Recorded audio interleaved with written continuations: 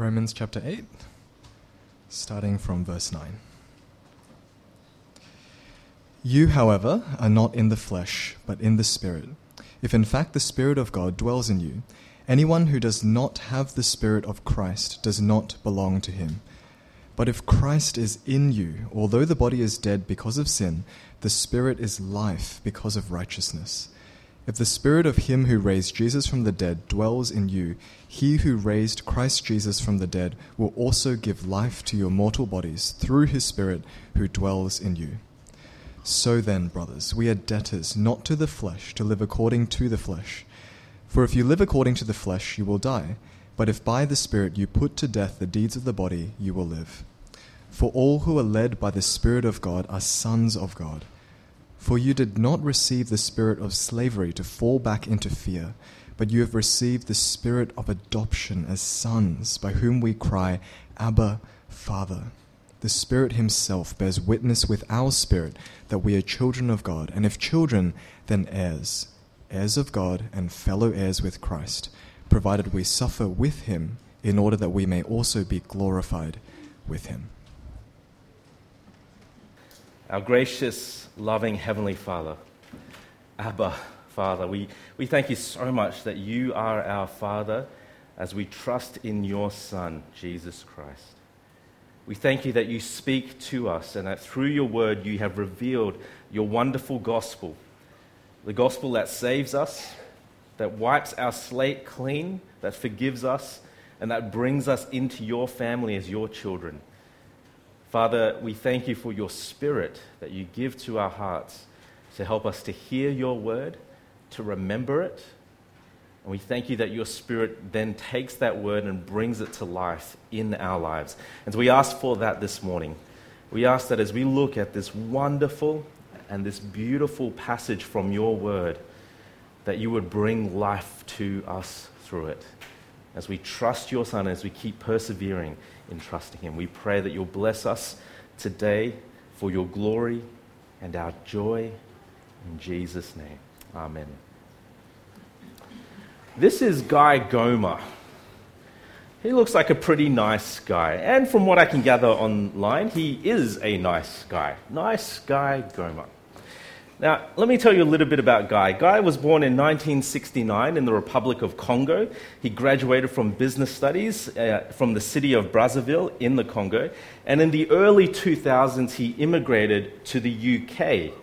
Now, in May of 2006, he applied for an IT job at the BBC television network.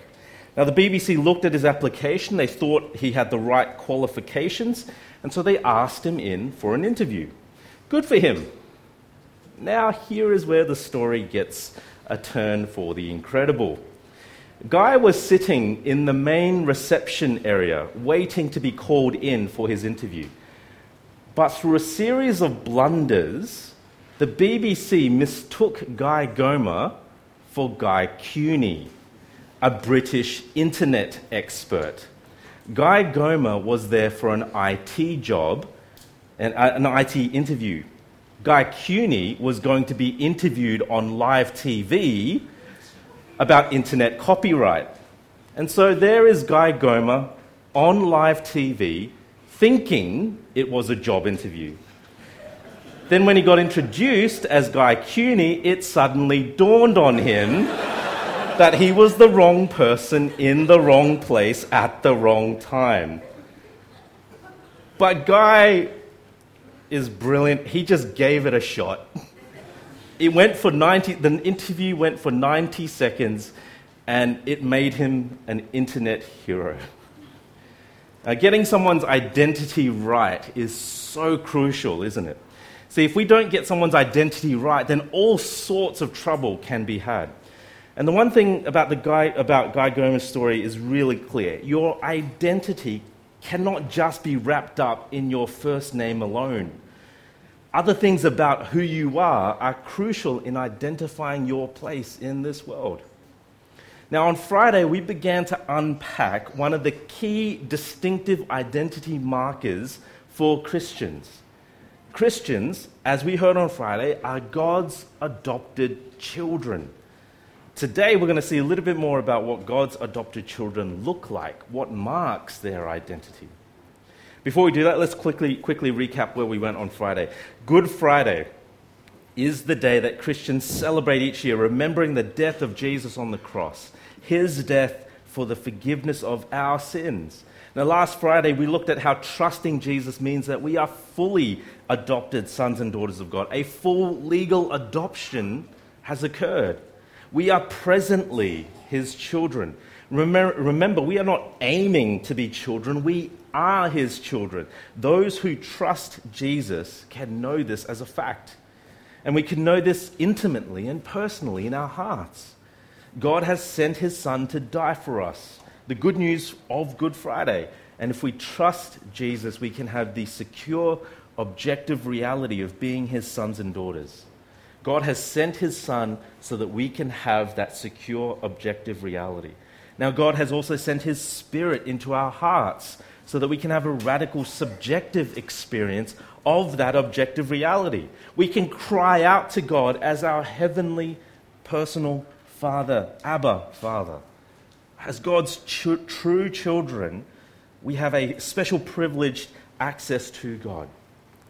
As we saw, this is wonderful news. As J.I. Packer puts it, adoption is the highest privilege that the gospel offers, even higher than justification. Now, on Friday, we left off Galatians 4 with two main applications. The first, to remember our status. Remember that in the gospel, we are God's children by grace alone, through faith alone, in Jesus alone. And this wonderful objective truth is something that we can rejoice in. The Spirit has been given to all of God's children so that we might know and experience the love and the delight that our Father in heaven has for his children. Today, we're going to expand a little bit more on the wonder of adoption. And in particular, we're going to see how the resurrection of Jesus, the event we celebrate this day, the event we celebrate every Sunday that we gather, how the resurrection of Jesus teaches God's children how they are to live. So we start in our passage in verse 12. And you'll notice verse 12 begins with the words, "So then." Right, Paul has just made the argument in verses 9 to 11, that the Spirit of God raised Jesus from the dead. That Spirit now dwells inside of you. And that Spirit that raised Jesus from the dead will give life to your bodies. The Spirit that resurrected Jesus is the same Spirit that gives us new life. And so if the resurrection of Jesus gives you new life, then it will also lead you into a new way of living. Now, in our passage, the first new way of living is to realize that you are not a debtor to your flesh. There is no obligation on you to follow your sinful desires. Now, Paul is sort of picturing the sinful nature as a big bully, right? Sometimes luring you, sometimes threatening you, but everything it does is so that you will listen to it and follow it. Now, there can be a sense in our lives that we are obliged to follow. There's a duty to follow. But Paul is saying that if you have put your faith in Jesus and if he is raised to life, then you are no longer bound to your flesh. Paul says in verse 12 that we are not debtors to the flesh. We have no obligation to please our sinful desires. There is no duty upon Christians to live according to the flesh, to do what their sinful hearts desire. Now, in verse 13, he gives the clear point. To live according to the flesh is to die. There is no benefit to living following your sinful nature. There's nothing to be thankful for. To follow your sinful desires is to forsake God, to turn your back on his goodness and his kindness. Our sinful nature holds out the promise of delight, joy, or pleasure, but it can never give a full return on investment. The delight is temporary, the joy is fleeting, the pleasure is gone too soon, and the only way to experience it again is to keep following your sin's desires.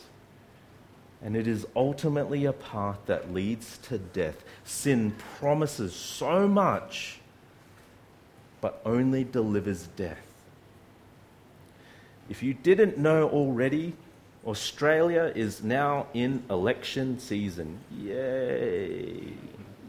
On May 18th, Australian citizens will head to the polls to vote for our federal parliamentary members. And as with every election season, they are going to make heaps of promises for you to win your vote.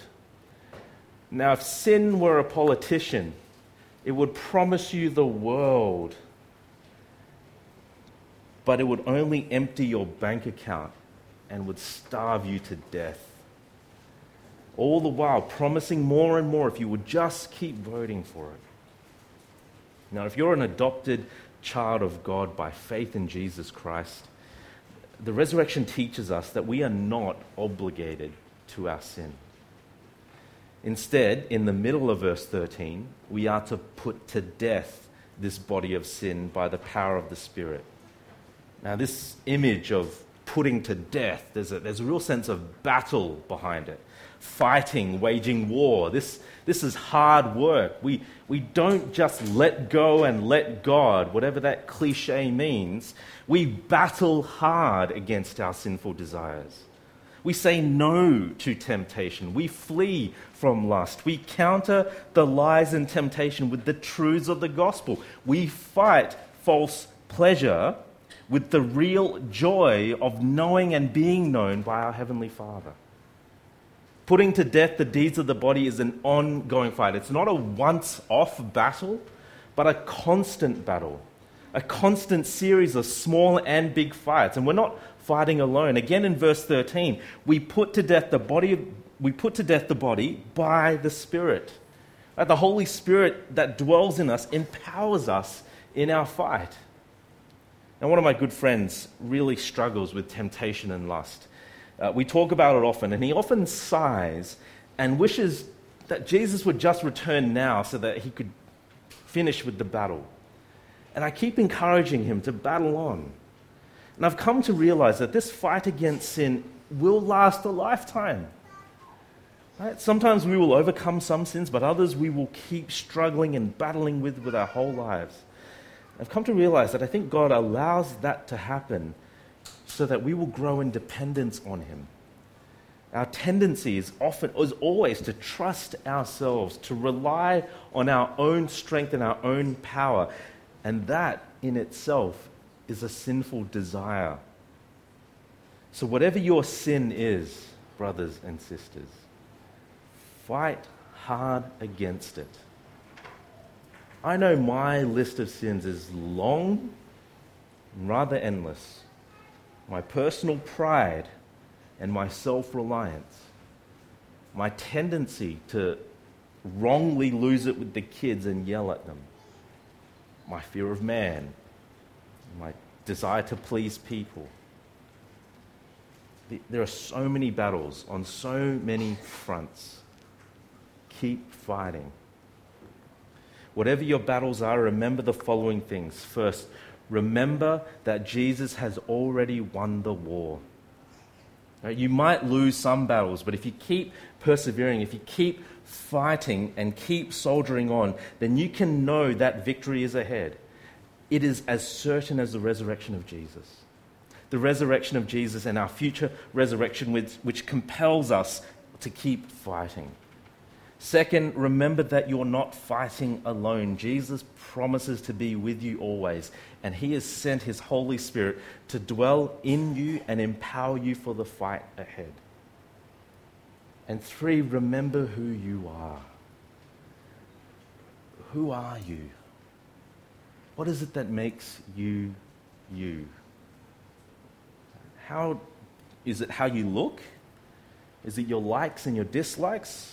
Who your parents are? What is it that makes you distinctly you? If you didn't know as well, I am a certified marriage celebrant. To become a marriage celebrant, I needed to attend a weekend training conference and then pass a whole bunch of assessment. They give you 6 months to do it. If you're really, keen, you could finish it in 2 weeks. I did it in 18 months.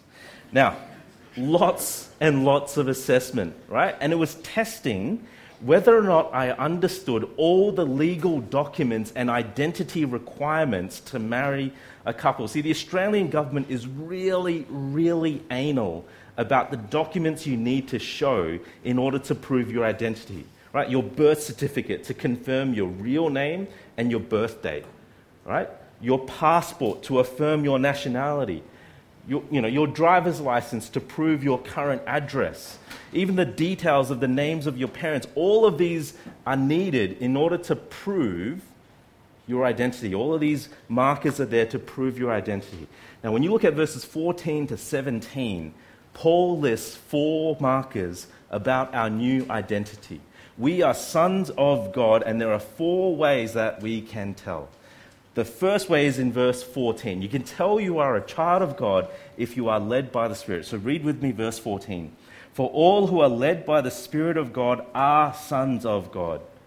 Now, being led here by the Spirit does not refer to being guided by God or seeking guidance from God. Being led by the Spirit isn't about God helping you to choose your career or work out who you should marry. Being led by the Spirit parallels and contrasts being led by the flesh. Remember, being led by the flesh means being obligated to our sin. Being led by the Spirit means we are living rightly. We are freed from our slavery to sin. Paul wrote to the Galatians to tell them that the fruit of the flesh, the fruit of sin, includes sexual immorality, impurity, sensuality, idolatry, sorcery, enmity, strife, jealousy, fits of anger, rivalries, dissensions, divisions, envy, drunkenness, orgies, and things like these on all sorts of levels. If we are following our sin, if we are being led by sin, if we are being led by our flesh, this is what it will look like.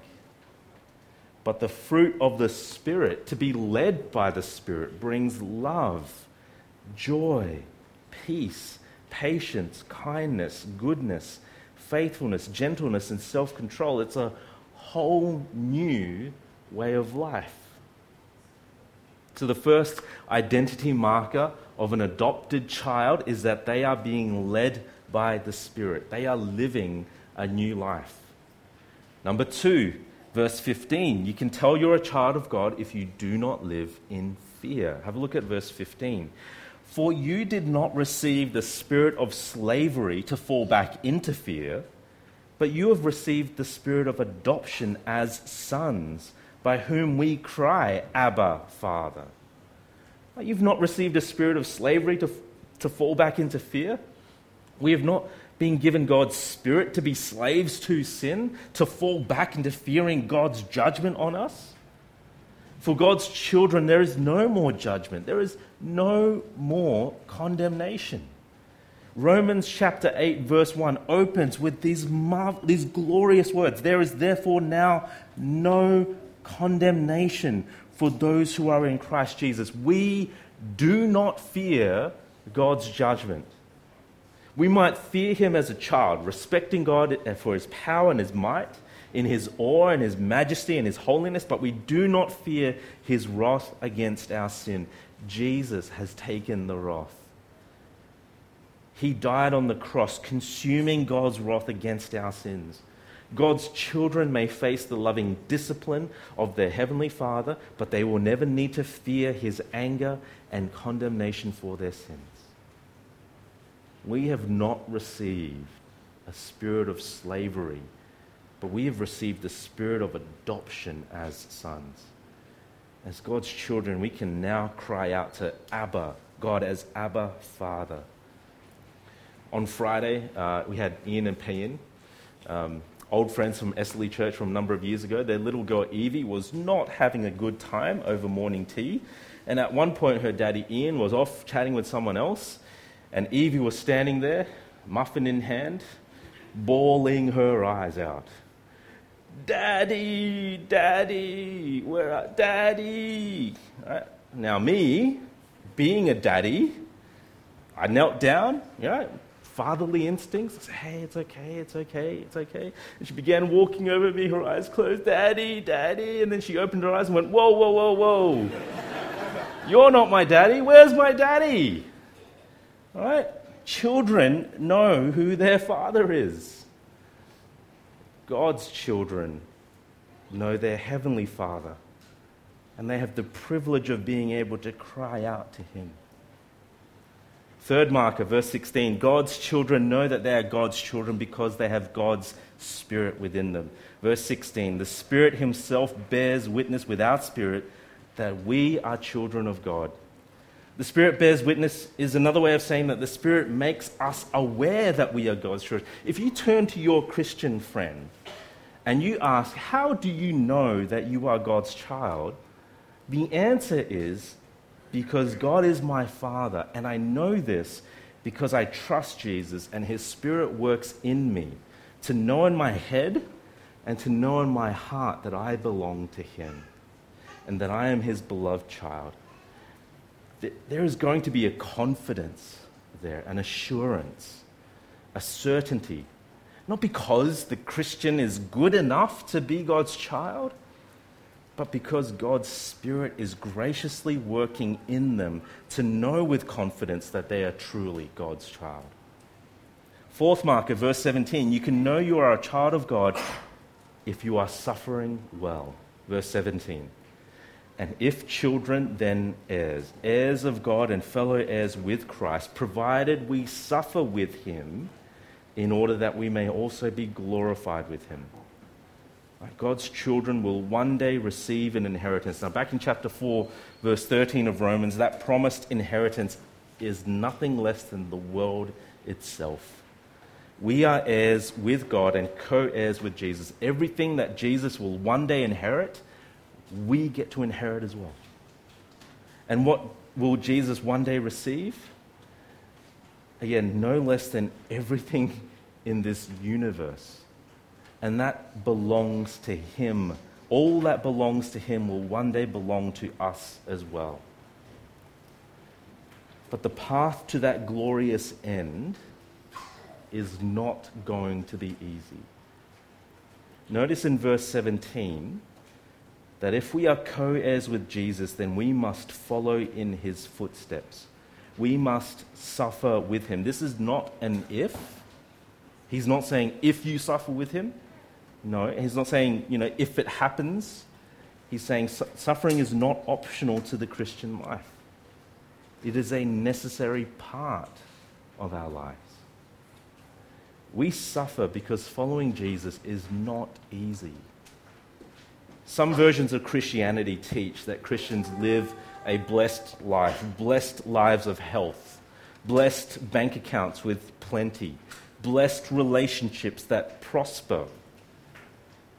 True faith and godliness there is measured by prosperity in life. This is a false gospel. If you want to know who preaches this gospel, I will name names to you, if you want. Right? Come and speak to me afterwards. Their books are filled with this false gospel. Their books are bestsellers on the bestsellers list at Koorong. Their Facebook and their Instagram posts are liked by hundreds of thousands of people, but they are poison to the undiscerning. The true gospel lays before us a hard road, a road filled with suffering for Jesus' sake. Jesus' gospel, as we have been hearing in the Gospel of Mark, requires repentance and faith, turning from our flesh and sinful desires and turning to follow Jesus. That news is not popular. And suffering includes persecution for our faith as we keep proclaiming this to the world. Israel Folau, a Christian rugby union player, got himself into some major hot water over an Instagram post calling on various kinds of sinners, including homosexuals, to repent of their sin. Now, whether or not you agree with the tone of his post, you have to agree that the response from our world was entirely predictable. And even if Folau had been more gracious and more winsome, do you honestly believe then that the media would have not reacted negatively still? It's the gospel of Jesus that they hate. And they will inevitably hate Jesus' followers. Suffering will come if you are faithful to the gospel and if you are faithful in proclaiming the gospel to the world. Now, suffering also includes the general suffering of our sin-stained world. Now, we can see this a little more in the rest of Romans 8, how our world is shackled to sin, longing to be freed, and in the meantime it groans with us in the brokenness of it all. We suffer the loss of loved ones to disease and death. And there has been much of that in our church already, and there will be much more of it in the future. We suffer the pain of tired and broken bodies as we slow down, or even as our health takes a dive, as we are stuck on the toilet at home, unable to make it to the 9 a.m. service. Ben, that's for you. We'll suffer the pain of broken relationships, marriage breakdown, friendship breakdown, because our fears and our anxieties will lead us to hurt each other. We'll suffer these things because this present world is not our true home and destination. My little family, sitting up the back there, we've gone on holidays a number of times away from home, Sydney, the Gold Coast, and other places, but the place that our kids love the most is home. Even after long days out, they love nothing more than to come back home and flop on the floor and make a big mess. Right? There's nothing quite like home. The brokenness of this world reminds us that God's children are not home in this world. We've got a future home to look forward to. We suffer with Jesus now in order that we be glorified with him in the future. We persevere in the present as we look forward to the future. As we are made God's children by trusting the death of Jesus for us. The resurrection of Jesus shows us our future resurrection, and that teaches us how we are to live in this world today in a different way to the rest of the world. Sons and daughters of God do not live to gratify their own flesh. They are not obligated to their sin. They live their lives in the Spirit, putting their sin to death. They live Spirit-led lives without fear of God's wrath. The Spirit makes them aware of their adoption, points them ahead to their future glory, and helps them persevere through the suffering in the present. This is the wonderful news of our adoption as sons and daughters at Easter. Now, if you're not a Christian or if you're not sure, and if you've heard all of that, again, I want to ask you, as I asked you on Friday, don't you want that? Don't you want to be known? Don't you want to know that you are known and loved and delighted in by a Heavenly Father? Aren't you tired of living for a master that wants nothing but your death? Will you turn to Jesus and trust him this Easter? And for the rest of us, for those who have trusted Jesus Christ as our Lord and Savior, will you keep trusting him and persevering through the sufferings of this life, looking forward to that glory that is to come? In a moment, we're going to baptize 6 people who have declared with their lives that they have done just that. And if you're not a Christian or if you're not sure, have a talk to them about what they're going through. Have a talk to them about why they've made the decision to do that. For now, though, let me pray. Let me ask God to keep blessing us by trusting this good news. Our Father in heaven, we thank you again for your word, and we thank you that you've given us this wonderful word of comfort, of reassurance, and that you've given us this word to know you better. Father, help us to do that. Help us to hear this word and to trust you. Thank you that you've sent Jesus. Thank you that he's died for our sin. So we pray that in trusting him, we will know that we are your children and that we will know this in our heads and our hearts, and that we will live with all our might for you. We ask this for our joy, and in Jesus' beautiful name. Amen.